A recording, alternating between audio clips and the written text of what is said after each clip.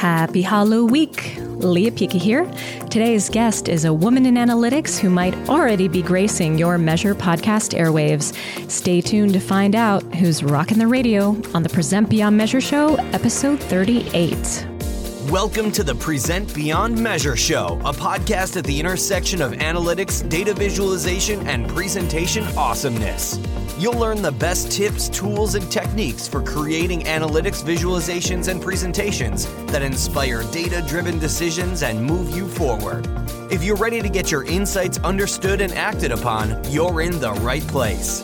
And now your host, Leah Pica. Hello and welcome to the 38th episode of the Present Beyond Measure Show, the only podcast at the intersection of presentation, data visualization, and analytics. This is the place to be if you're ready to tell data stories that make maximum impact and become indispensable through thoughtfully presented insights. A slightly belated boo!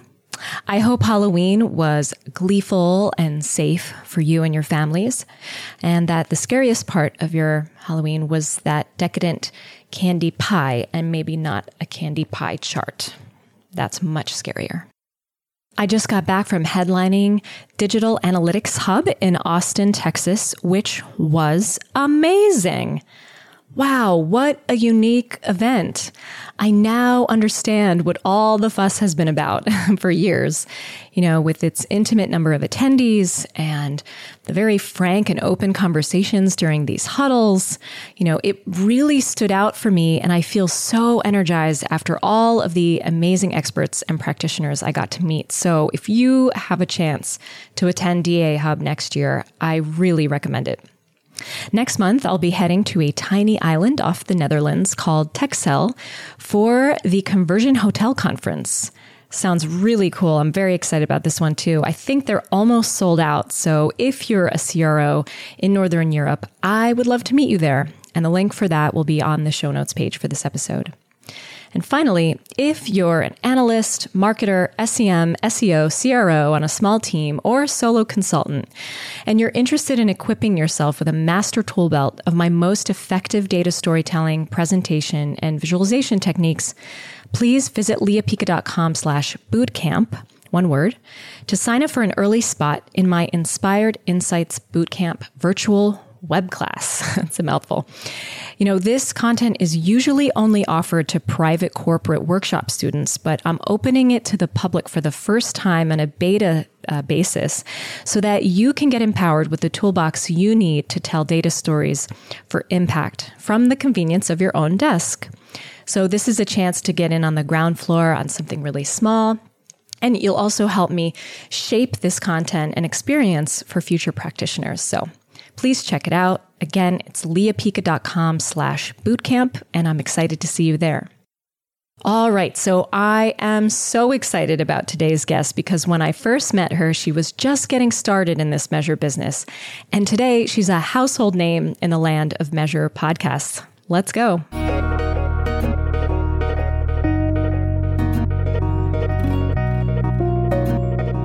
Hello, everyone. My amazing guest for today leads the analytics team at The Iconic. Day-to-day, she focuses on understanding customer behavior through data and analytics.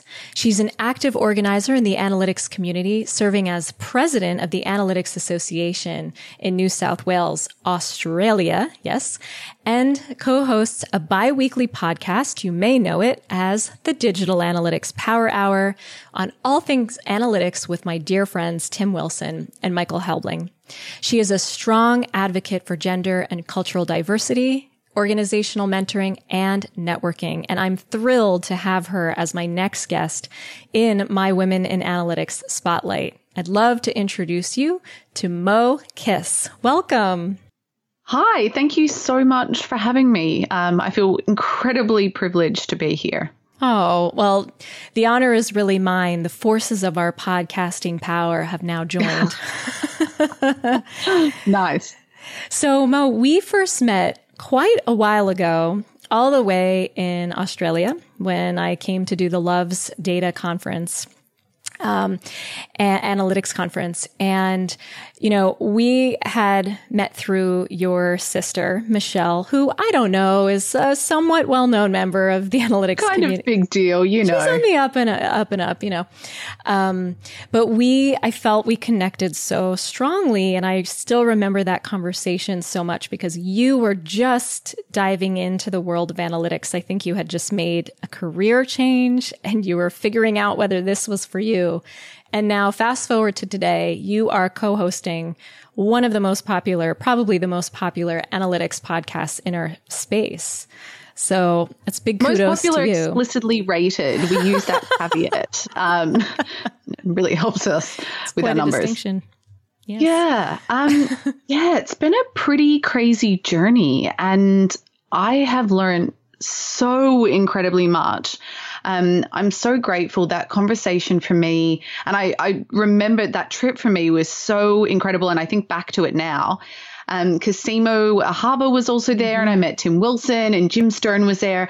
And all of those people have played, yourself included, played such a big role in the shape and the direction that my analytics career has taken, that it kind of, sometimes meeting people and getting to speak to them really early on when you're figuring things out, I think is really beneficial. Yeah, I mean, having the luxury to talk to that group that early, I think a lot of analysts would love that. And all of them, I mean, that trip was truly, that lineup was truly amazing. So, you know, I'd love to know, in terms of not just the practice of analytics, what actually inspired you to start getting out there and doing public speaking? Oh, okay. It was actually that conference that inspired me. So I watched you speak and you were probably the best speaker that I've ever seen. Wow. Yeah. And I remember sitting there. And the thing is that people don't realize I speak a lot internally at my company and at Web Analytics Wednesday and conferences. And people don't know that I had like a very chronic fear of public speaking. I mean, to the point that I would shake so badly that I thought people could see. I wouldn't sleep for 2 weeks. I avoided doing wedding toasts. Like that's how kind of gripping my fear of public speaking was. And I remember sitting there in the audience watching you talk about your journey from kind of where you'd come and the passion that you had for the subject matter that you were talking about. And that's kind of where I clicked and was like, okay, I can do this too. I can overcome this. And it was actually, that presentation. And that's why I think that conference sticks in my mind so much, is because it was the first time that I really was like, okay, I'm gonna do what it takes. And it's taken me a couple of years and so much practice. Yes. And I really want to encourage people that I don't think this is a skill that most people have naturally. I think it's a skill that you have to really work at and learn. I think maybe in my whole life, I've met one person who public speaking comes very naturally to them. But other than that, every person I know, like yourself and Jim and even my sister and Tim and like everyone that you look at who's a good speaker in our industry, it's from hard work and saying yes. So for me, it was very much a determined, like, I'm going to crack this. I'm going to set this personal goal. Like 3 years later, I'm not going to say like, I still get completely nervous. Oh, good. You're a human. Yeah. And actually, Jim said to me when we were over in Hungary, he goes, Mo, if you're not getting nervous anymore, you're not doing it right. But I think one of the key differences that I've really worked on is channeling that nervous energy into enthusiasm. And I think that you can harness your nerves in a really productive way to make you a better presenter. It doesn't mean it's not scary, but I think it was both you and my sister who just kept hammering home, like practice. Right. And that I think that's my biggest advice. The better you know your content, the more comfortable you be, especially when you're starting out. Well, first of all, I am incredibly humbled by that sentiment. It never ceases to amaze me that you decide to take a crazy leap and get up on a stage and think, wow, do I possibly have something to offer these people? Because in that presentation, I was so early in my speaking career that I was like, I can't possibly have anything valuable. Who am I to be up here? And, you know, it doesn't matter because you bring something so unique and special. Each person has such a unique and special lens to what it is and voice to what it is they're doing. And I'm 100% in alignment with you on channeling those nerves into enthusiasm. That is word for word. That is what I tell my workshop students to do. I'm not kidding. I'm like, did she steal that? What? No, maybe I heard you say it at some point. No, but I mean, it is a tactic. I'm sure I picked it up from somewhere, but I think that is so important. And I love what Jim said, especially because he's such a masterful speaker, is that for me, once you start getting too comfortable, you don't get nervous anymore, you are not bringing that as much passion and drive. And I believe that the speaking should constantly almost keep you on a razor's edge of just between comfort and discomfort, because you're going to feel alive in that space and you're going to grow in that space. And even if I've found, even with some of my signature keynotes, I've given them so many times that I live inside them, that I have to make these little tweaks just to keep myself on that edge. So I maintain that energy, you know, but loved everything that you said. And, you know, do you have any other things that you do to overcome nerves, which I totally relate with you on? So I think you told me at some point that before, oh no, maybe I heard it on the podcast, before you present, you often do some yoga, stretches, yes. Bit of mindfulness and meditation. What I do before I go on stage is actually the power pose. So I don't know if you've ever seen Amy Cuddy's, she has a TED Talk on the power pose. I think I've heard of it.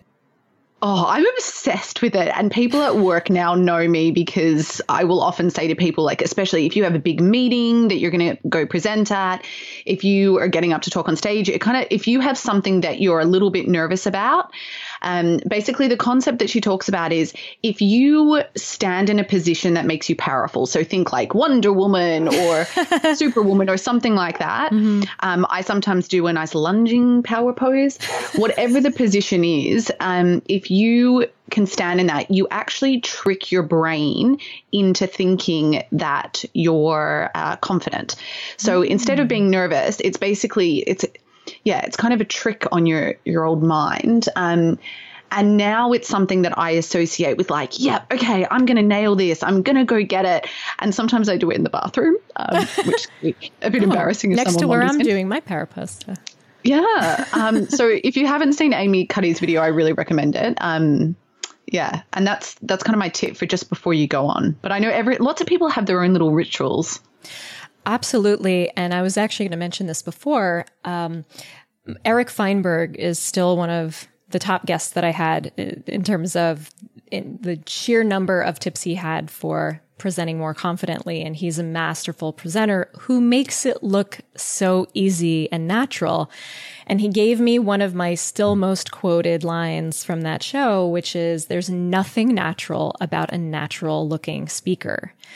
You know, he had musical theater experience. I had a ton of musical theater and opera experience, and I still would panic before a presentation because it took practicing that specific content to get comfortable and live inside of that. And it is a skill. You can have raw talent, but you must hone it and, you know, refine it in order for it to be really a tool. And I don't believe that a small subset of ultra-human superhumans are the only ones with it. I really feel it's alive in so many of us, just untapped. Yeah, I think it's even that it's something that a skill that you have to reflect on a lot. So especially like I will often go back and watch videos. It's really painful and awkward, but you catch the phrases that you keep saying or the way that you're standing. And I did a course at one point previously in my career about how to deliver training. And one of the things that the guy got me to do, which I've actually found really useful, is that he put little spots on the floor so that it would encourage me, like in a triangle, encourage me to step at different points between the 3 spots. The other thing that he taught me, which I loved, these are some of like the little tips and tricks. Yeah. And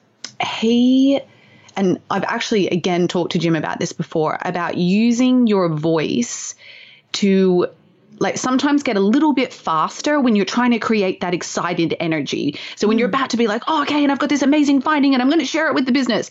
Sometimes you can use speed in a really effective way to get the audience really excited. And likewise, you can slow down or soften your voice and get quieter when you want the audience to really almost lean into you. And so I've started watching other good speakers, and you can see when they're doing these things, the audience lean in or they put the phone down or that are really giving you that body language. And I think that's why you have to go back and watch, because you don't see those cues or remember those cues when you're on stage because you're so bloody nervous, right? That it takes until afterwards where you can be like, oh yeah, I did that well. How do I make sure I do that again next time? Yeah, it really is an art form, isn't it? And it's a real exercise in bravery to go back and watch yourself. This was one of the ways that I used to practice. I would record myself and then use that to practice when I couldn't speak out loud. It would help me internalize the content. And then I remember hearing that I would switch the first consonants of 2 words backwards and forwards. And even when I had one of my recent podcasts transcribed, I said the word so at the beginning of every sentence. If that were a drinking game and the word was so, we'd be in the hospital. It's funny though. And sometimes you find you swap words. I would you make like really 2 words, like effort. Like red. I hope this doesn't go awry, but like brown dog would be down brog or something. The first consonants of 2 words, I would switch them and I had no idea that I was doing this. And I also noticed things like uptalk when I would sound like I'm asking a question when I'm really, and that hurts people's confidence in you because they're like, are you asking me? Well, that's actually an Australianism. So people always accuse Australians of doing that when they speak, that everything sounds like a question. So you'd fit in at home here. Perfect. You'd be perfect. Well, that's all. This is all amazing. I love these very actionable tips that you're giving the audience. So I want to change gears and talk to you about taking an analytics practice and taking your expertise in something and going from that analytics reporting squirrel term that Avinash has coined and starting to leverage presentation into a path to thought leadership. I call it going from grind to guru, basically. And you've clearly shown that path, in terms of establishing yourself in this field. So I'd love to know what that looks like at your current organization. Thank you. I'm not, I think we all suffer from a little bit of imposter syndrome. So it is kind of tough to think of yourself that way. But I think it just comes down to a little bit of bravery and understanding, and kind of this is the trade that I've made because I want to learn more. And in order to learn more, you need to get feedback from people who are not just people within your organization, especially people who are doing similar jobs at other businesses. And so the only way you start that conversation is by sharing what you're doing. So most of the times that I talk about stuff, I talk about my work. I talk about the challenges of a particular analytics task. I talk about my findings, about the methodology, because if I don't share what I'm doing, how can I expect to get any feedback on it? So for me, I suppose it came from kind of selfish place of wanting to grow, and being a little bit vulnerable. And I think we were actually talking about this on our podcast about whether analytics practitioners are too hard on themselves, and that sometimes we need to be a bit nicer. And I definitely think we're pretty tough on ourselves. That sometimes it's okay if you share something and you haven't got it right. I mean, if it starts some amazing conversation with someone halfway across the world that can help you fix that bit of code or answer that question better, then I'm kind of all for it. And you kind of just need to give yourself a break if you did make a mistake and be like, yep, I'm going to cop that. And I do it all the time, like on the Digital Analytics Power Hour, where I say something and I listen back and go, oh, wait, I know better than that. But that's okay. That's part of learning. And I think if you are passionate about analytics, and what I didn't touch on earlier is the whole reason that I transitioned into digital analytics is because my sister worked in the industry, but she kept talking about all these really nice people that helped each other out. She, like, all of her friends, her partner, all work in analytics, and she would always be saying how, like, this person that works at this different company was giving her a hand on something. And I just thought, I want to be part of that community. And so for me, I suppose I don't think of how do you become a thought leader at all. It's more just how do you keep learning and how do you keep giving back to that community that are so incredibly supportive of me? Actually, I really love that reframe. And I think I meant it in terms of certain people will be okay doing reporting and are okay with that space. But for the people that want more and are not sure how to just grow and get more out of, they're passionate about something and they want to talk about what they're passionate about, but they don't have an outlet for doing that. And learning how to present can, I find, really pave a path to that. If, like what you said, you can work around this very real condition called imposter syndrome. And I'd love to dissect that a little bit. I can remember, actually, it was in Australia when I was really just getting started. Someone down there had bought a ticket to the show because I was going. And I was like, what? Why would you? That was probably me. No. That's sweet. It was not you. But I just thought to myself, I'm like, why would someone do that? And it's the first thought that you have in your mind. And it's quite a detrimental thought because we really are our own worst critics. We really are always judging ourselves on the thing we didn't say or forgot to say and think, what could we possibly offer that is unique? They must have heard this before. This is what I grappled with. They have to have heard about pie charts before. But many didn't. And I think the key is no one's heard it in your specific voice with your experience, right? So how did you start removing some of those blocks and imposter syndrome blocks as you became more visible? I think, it's such a tough one because I don't think that imposter syndrome disappears. Oh, no. The way that I have tackled it is, so my family, we moved all the time growing up, like every 2 or 3 years. And whenever I moved somewhere new, I made a deal with myself that I would say yes. I would say yes to every single invitation. I would say yes to every party, every whatever it was. I just became a yes person because it's the quickest way to make friends and settle in. If you'll always find a reason to say no. And I used the same method when it came to moving into analytics. I said yes to everything, even the times I was completely terrified. And I think by just becoming, especially if you want to get out there, if you do want to move into that, how do I become, like, I guess, grow my profile in the community or speak out about something I'm really passionate about? The only way I think to do it is to start saying yes and put your hand up as well. So when you get asked, you say yes, but you also need to volunteer. Like I walked into Web Analytics Wednesdays, And there was this group of like guys at the front of the room, massive nerds in the t-shirts. They all knew each other. And I remember the first time I got up to ask a question and I was petrified. Like I was shaking. I was like, these, you know, all these people have worked in this industry for so long. What are they going to think of my question? Will they think it's stupid? But you just have to start getting up. You have to start.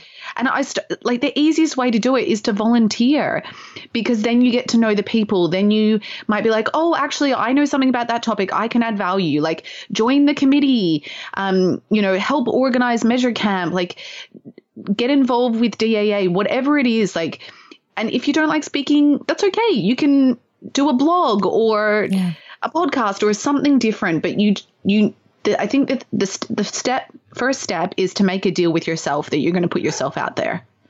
Right.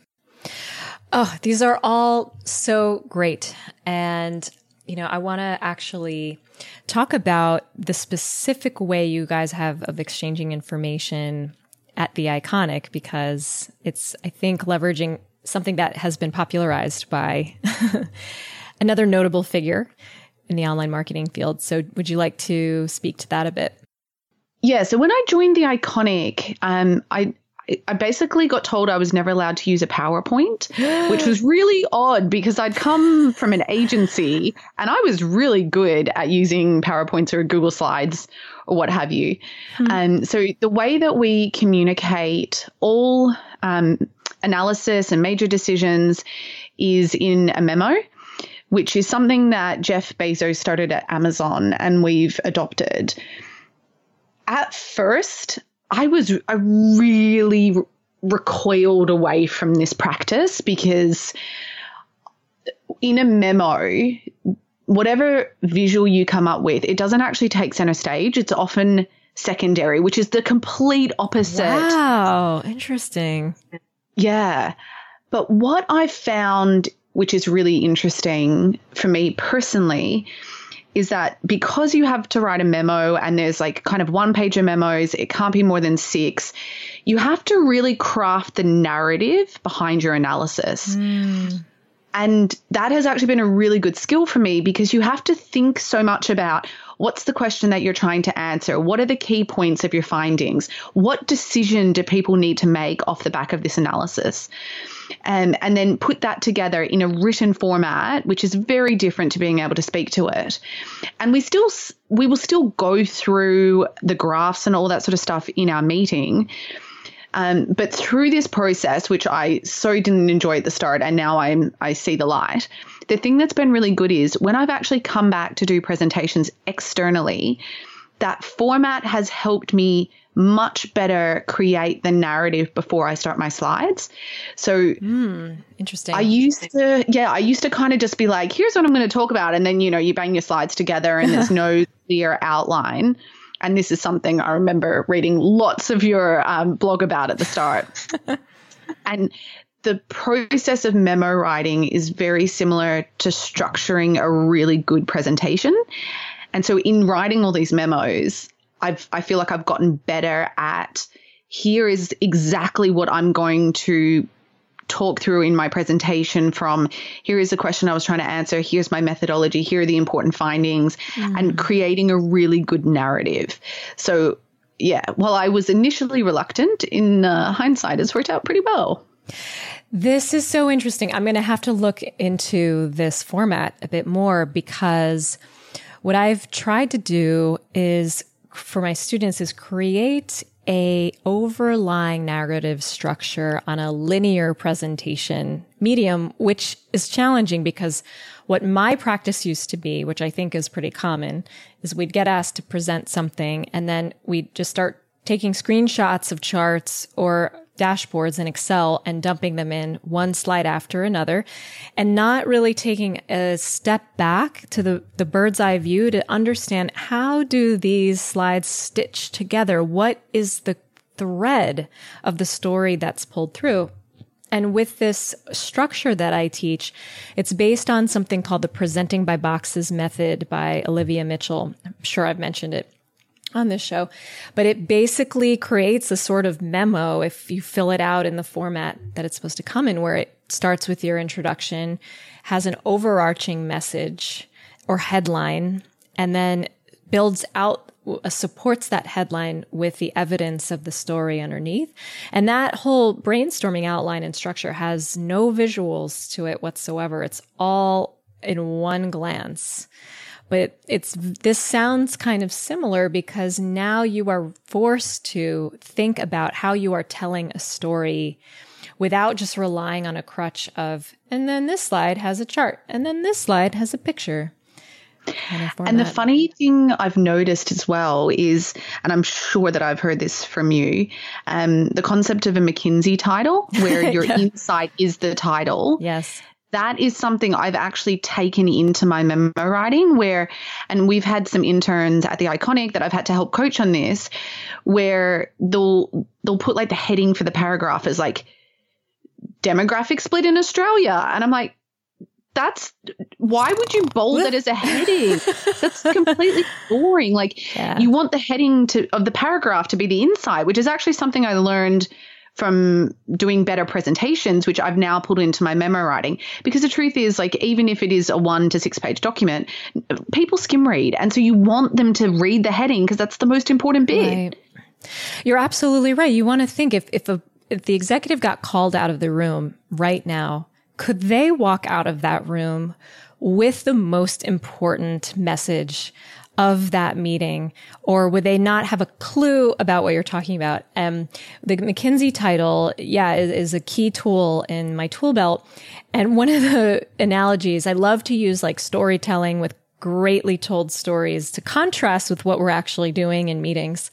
And it's like, if I put up a headline, if I put up a slide where the title was story about medieval people with dragons flying around, or it's something that happened in Game of Thrones. This just happened in Game of Thrones. Which one is going to be more compelling and interesting? It's not going to be saying this is a show about medieval people with dragons running around. It's going to be what's actually happening, not what it actually is. Yeah. Yeah, I think and I kind of challenge people to give it a go. Jeff Bezos has written a whole bunch of stuff publicly on the concept of memo writing. But even if that's not something that works in your business, you can even use it in your email. Like if you're sharing results via email, getting in that frame of mind of having that really good narrative of what is the question that we're trying to answer? What are the key points that the decision maker needs to know? What are the key findings? And really getting yourself to understand how to be concise. And then there's a lot of leeway with kind of what sections we include and don't include. But my favorite is always next steps, because what is the next step that we need to take from this? Do we need to make a decision? Do we need to make a change? Like, what is it as a business? And it puts so much more credibility and weight behind the work that you've done and gives it value versus just, here's an Excel sheet that I did some stuff on and you figure it out yourself. I totally, you are speaking my language right now. Yeah, but I feel like that's because I'm a child of the Leah Pickett School. So I've just put all of the stuff that I learned from you into practice. And now I'm back to tell you about it. I agree with everything you're saying right now, Mo. Everything. You are my greatest student. Great. No, I think if you're making a company like Amazon work efficiently with the monstrous mountain of data they work with, you have to focus on conciseness, brevity, focus. And that's what I love about some of the tools that we're talking about. It's about bringing focus, because so often we're asked to just bring campaign results. So we'll bring every metric we have about campaigns, one after the other, hoping one of them will stick, when instead we're not looking past that initial request and saying, what are 3 questions I could ask the data that would make my stakeholders' life better this quarter? What would make them a win this quarter? What would get them there, like thinking about from their own needs? And I also think there is a glut of presentations. I get asked so many times, we're asked to do a 1-hour presentation every week of a dashboard. And I'm like, okay, I'm seeing a lot of mismatches there, because if it's a dashboard, hopefully it's designed in a way to be self-driven. But also, what is happening is something happening as a result of that? Like what can you do? So as an alternative, I've given people an option of condensing to like 3 major points they have in their analysis, and writing a major headline in an email, and then writing a blurb about 3 data points with a little visual, just so there's something for the eye to grab onto. But I found that to be an excellent replacement for really unnecessary meetings. It was actually funny. Last night I was sitting with a marketer who came over, and I was so excited. This is my She's like, Mo, I'm really sorry to bother you and interrupt your day. And I was like, this is my favorite thing. So she had a Google sheet, and she's like, we're trying to make this decision, and this is all of the data that we need in order to make the decision about whether or not we make this change.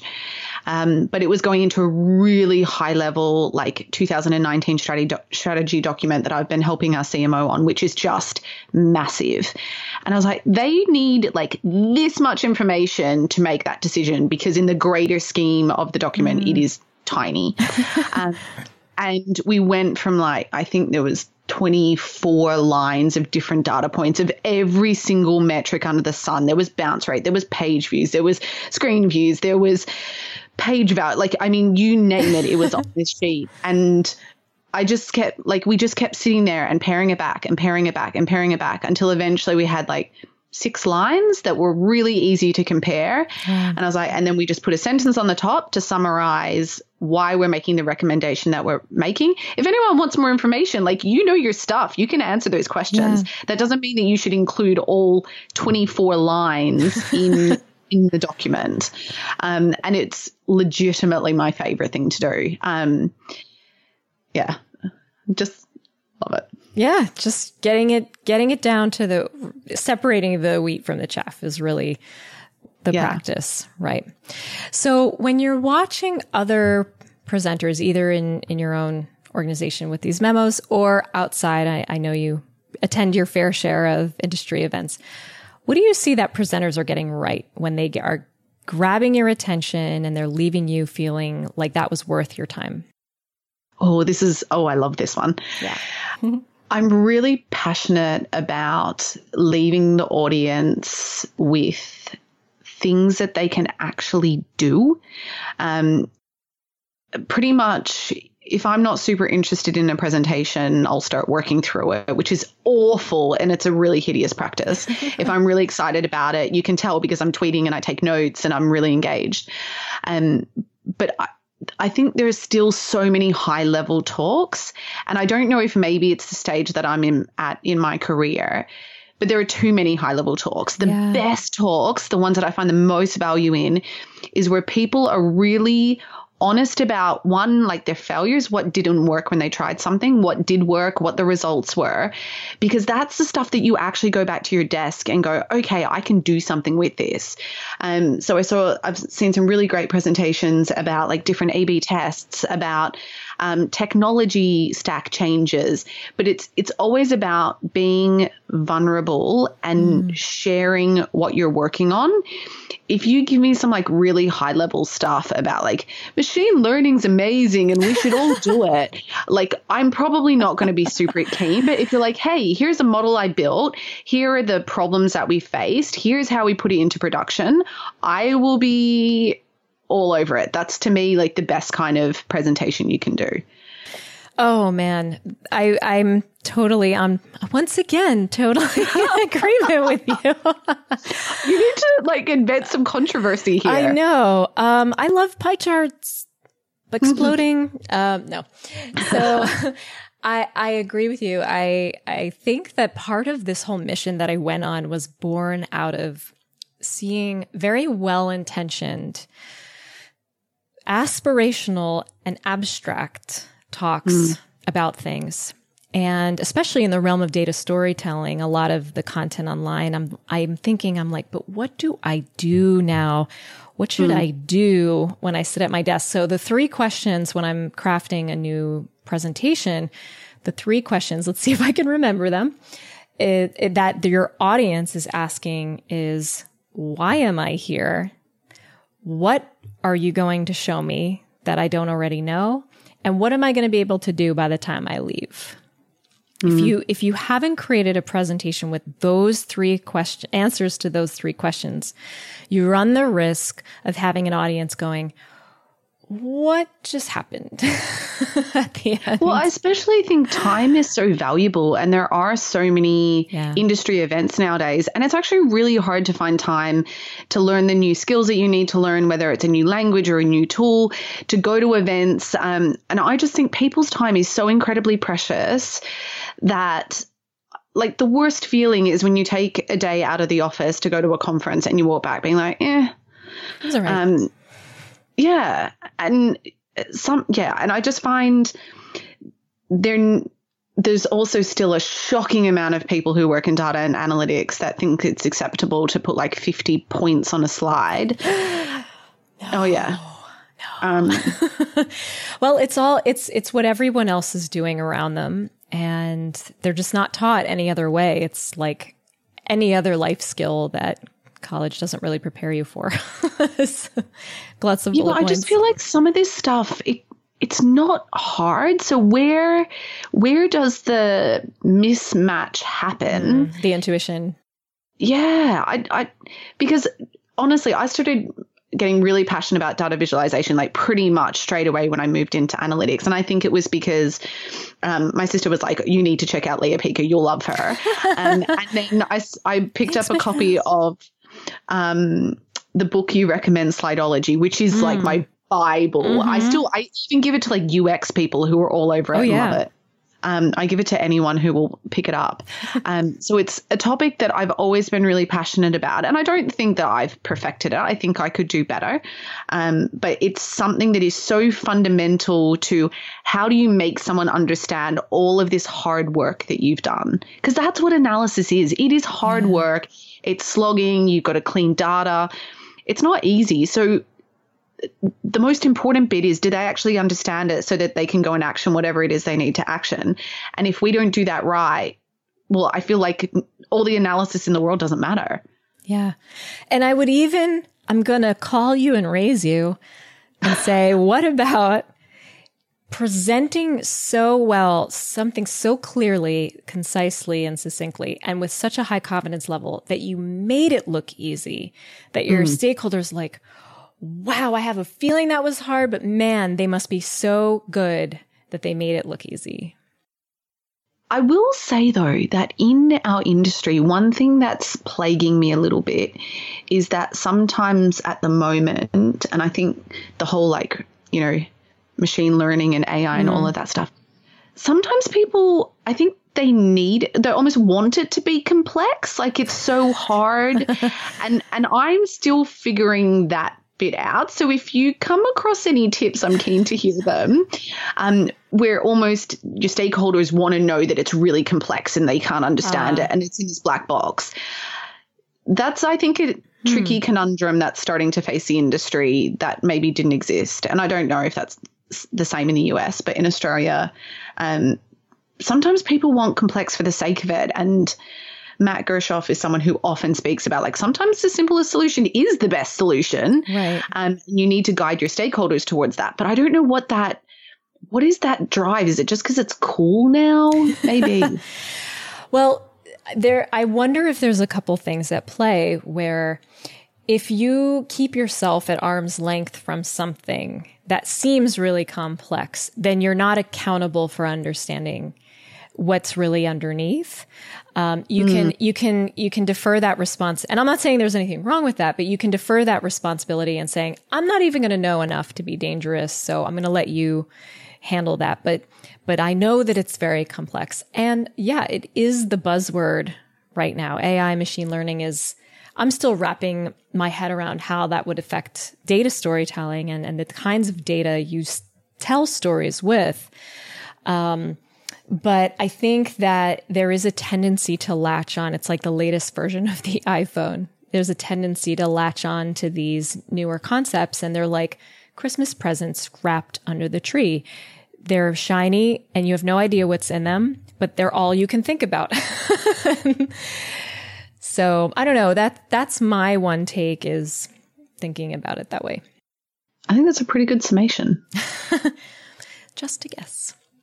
So I want to actually transition to a special section. You are, I believe, my second guest for this. So I'm starting a new spotlight on women in analytics, where I'm featuring the most well-known, respected names in our field. And I love that you're a part of this. So, in terms of, there's not a question that we still work in what I would deem to be a male-dominated industry. And yet there are so many women being celebrated for their accomplishments in this field as well. And I want to know, what do you think are the keys to success for you in terms of being a notable woman in the analytics industry? The key to success. Or what were some of the stepping stones that, you were able to use that maybe surprised you? So I often talk to women, and it's, I guess, more of a, I don't know if you want to call it inspirational talk, or here's what you should know if you're career transitioning or you want to grow in data and analytics. One thing I have never been ashamed to use is my networks. And women are traditionally not good at that. They feel bad about asking people for help. Mm-hmm. And we just need to get rid of that crap. Because it is that, guys have always used their networks professionally, and it's not a dirty word. The reason that I got to have really incredible conversations with you and Tim and Jim, that conference, is because I just had a bit of guts and I asked. Mm-hmm. It's not because I was any less deserving or more deserving than anyone else in the audience. You need to call on people and ask them for favors and help. And the funny thing is, people like helping people. It makes other people feel good when they can help you. So I know, crazy, right? So use your networks. If you are not sure of something and there's someone that is willing to put a hand out, just grab it. I always say, the first job I ever got in analytics was actually through my network. That doesn't mean that I was inexperienced or unqualified. I still had to turn up to the interview. I still had to get the job and convince them to give me the job. But I just think sometimes, particularly women, are really reluctant to call in the people they know. And if anything, on top of that, think about how to grow your network. How can you help other people in the same position that you were a few years ago? Because it also makes you feel good too. Oh, you could not have recommended a better strategy than asking for help. And for me, you have touched on what I think is one of the greatest catch-22s that is plaguing the corporate world in general, which is, and I learned about this dynamic in this very thought-provoking, and not everyone is ready for it, but it's called The Queen's Code by Alison Armstrong.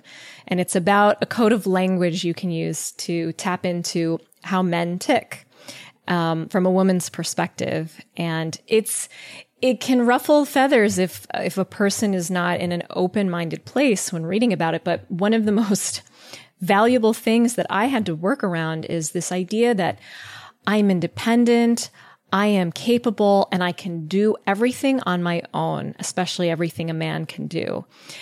And in reality, that might be true, but one of the most productive things I have found is learning especially how to ask men for help, or more importantly, if they offer help, to accept it. I was always denying men's requests to help me. Oh, I got it. It's totally fine. But what we don't always understand is they need to help us. They need to be able to offer help, and allowing it to be received by us is something that actually enlivens them. And it's this whole breakdown that I see in the corporate world, because we do want to establish our strength and our capabilities. And we're afraid to seem weak if we're accepting that help. So the funny thing is that sometimes the person who's giving the help can also learn a heck of a lot by helping someone as well. Absolutely. Which is, there's, I think, positives on both sides. Yeah, that's great. And did you have any setbacks or struggles encounters that were related to, trying to make your way as a woman in this field? Or did you find yourself just having a great go? Yeah, I've definitely had setbacks. I've had moments which have been inappropriate or unfair.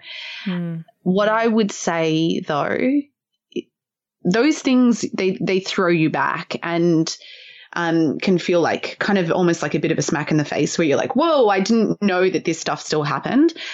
But I think it's really important that we don't dwell, particularly as women in this industry, and not share, get out there and talk about war stories, because the truth of the matter is, I don't think it's fair. I think that men and women should be treated equally. I think they should get the same pay for the same work, all of these different things. But that's also a bit of life. And sometimes you have to focus on playing the hand that you've been dealt. You might have a worse hand than someone else, but that doesn't mean you can't still have an amazing career just because you had a few bad cards. So what I would suggest is focus on how can you drive change rather than complaining about what's gone wrong in the past. And I think the driving change is often about having frank conversations, letting people know when something makes you uncomfortable or something, wasn't reasonable and that sort of thing. And those can be hard conversations. But if you come at it from the perspective of, I don't want another woman in my team to go through something like this or to have that experience or whatever it is, I think you can normally find a really good solution. Whereas I find if you just kind of complain, and this is fair of any problem, people just kind of get sick of it. Oh, absolutely. I think that's an amazing mindset to have. I'm always trying to help people focus on what is going to be productive. As someone who used to be the queen of ruminating over things and resenting things and complaining about things, instead of resenting the situation, what can you do to be inspired by that situation? You want to get to that position. What do you lay out the plan that's going to get you to that position? And as my mom would say, stop worrying about what everyone else is doing and focus on yourself, young lady. She's Romanian. Your mom sounds like a very smart woman. She is the smartest I've ever met and very wise, and it's about being inspired for me. So, yeah, nice. To wrap this part, one of the things I love to do is really send the love out into the world. Is there an example of a woman and a man who were really excellent support systems for you as you went on your path? They're going to be so cliche, I know, but I decided that I still had to go with the people who have been the biggest support to me. Unsurprisingly, my sister Michelle has just been incredible. And one of the really nice things has been that as we've been at different places in our careers, and particularly she's probably been less on the technical language side, we've been able to kind of return the favor at lots of different places. She used to get some really stupid questions from me. And she's always just kind of sucked it up, occasionally sent me a let me Google this for you link.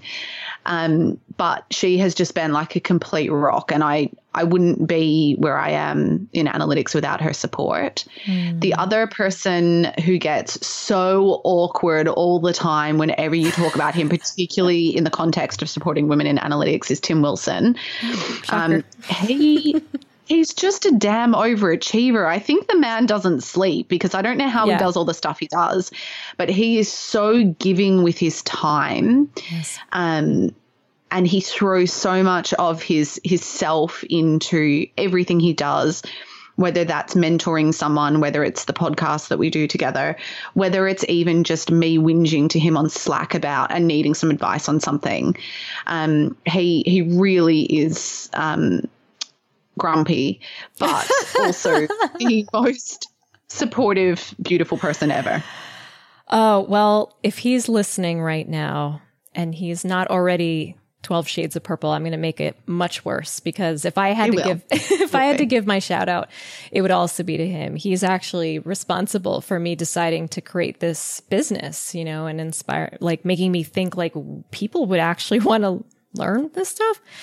And it hasn't stopped since there. And I agree with you. If anyone in this industry has the privilege of encountering Tim Wilson and his grumpiness, they'll be forever changed in the best way possible. That's right, Tim, talking about you. So anyway, I call the next segment the upgrade, which is a power tip or a resource for doing our job of presenting data more awesomely. So do you have a quick tip to share? Mine is, and again, I feel like sometimes the stuff that I've learned from you is intertwined with people you've recommended. And another really amazing woman that I follow a lot of is Donna Wong from the Wall Street Journal. So I actually can't remember who first told me this one. But it is basically when I start my analysis, and this created a fundamental shift in how I did things. I now automatically change everything back to black and white or grayscale when I'm doing analysis. And the reason it's so easy to be in Excel or in Tableau or in Data Studio, and the colors just come automatically and you keep them. But the reason that I think this is a power tip that is really crucial is how much the color influences your interpretation of that data. And it also then can influence how you visualize it. So like as soon as you get it into some kind of graph, go back to grayscale and then only choose to add the color when you've worked out what point that you're trying to make with that specific graph. That's my number one gospel that I follow. I love that tip. And it's actually in my main keynote. And funny story, it never came clear to me how powerful a tool that could be until I did Digital Summit a few months ago. And I had my fully colored graph, which people are accustomed to seeing. But then I took the color away, set it to gray, and then just highlighted one data point. And a gasp went throughout the room. I'm not kidding. I never saw a reaction like that. And when I asked people after what resonated for them, they're like, the color, the color, the color. It was like this eureka moment of what can happen when you use color as an intentional tool rather than just an arbitrary decoration. Love that one. All right, this is our wildcard question. So think hard here. Ooh. Imagine this very plausible scenario.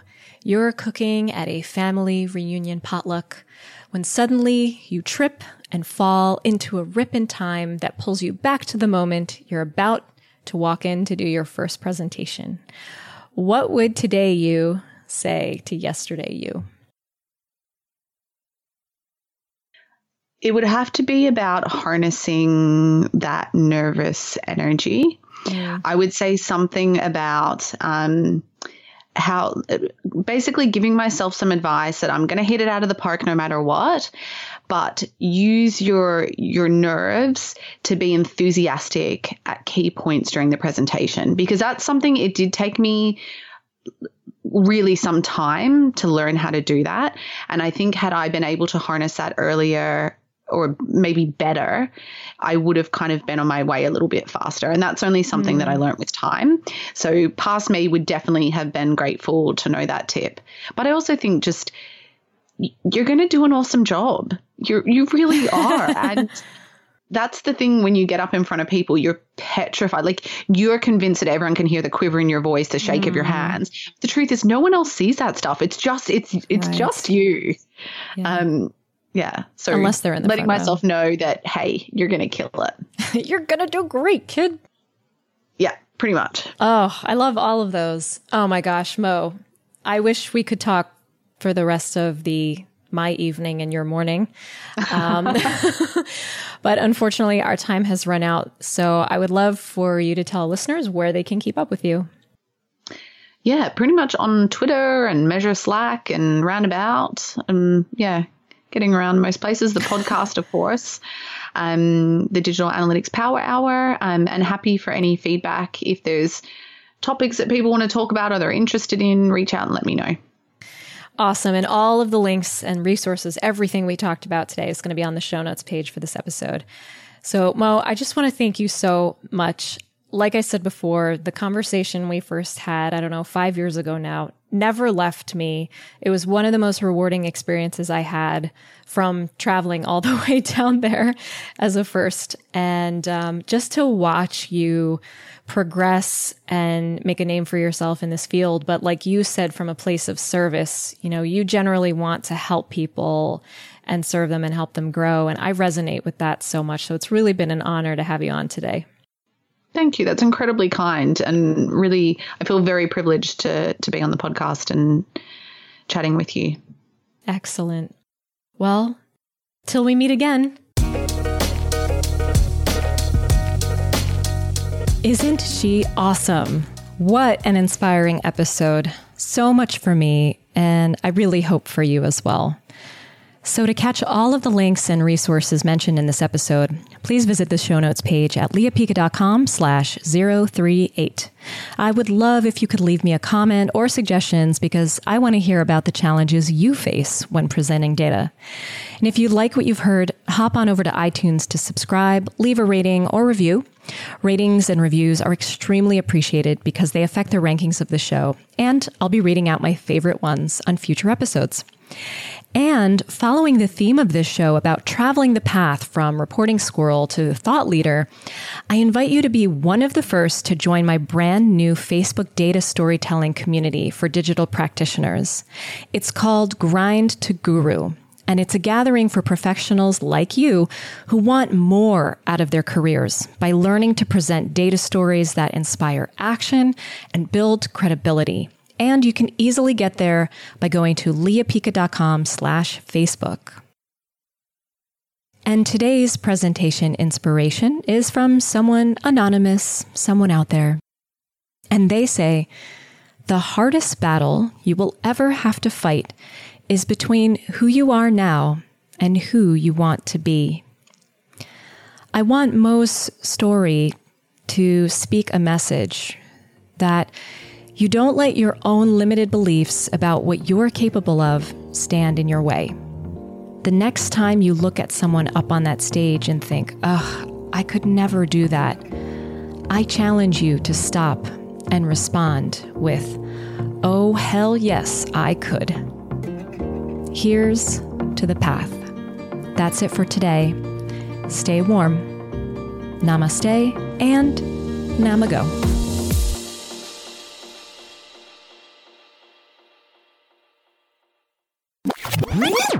And that's a wrap. Talking video time. Oh, so cute. Hi, puppy. Headphones. Can't be fashionable and functional. Going bananas. Prepared to sit in the sticky awkwardness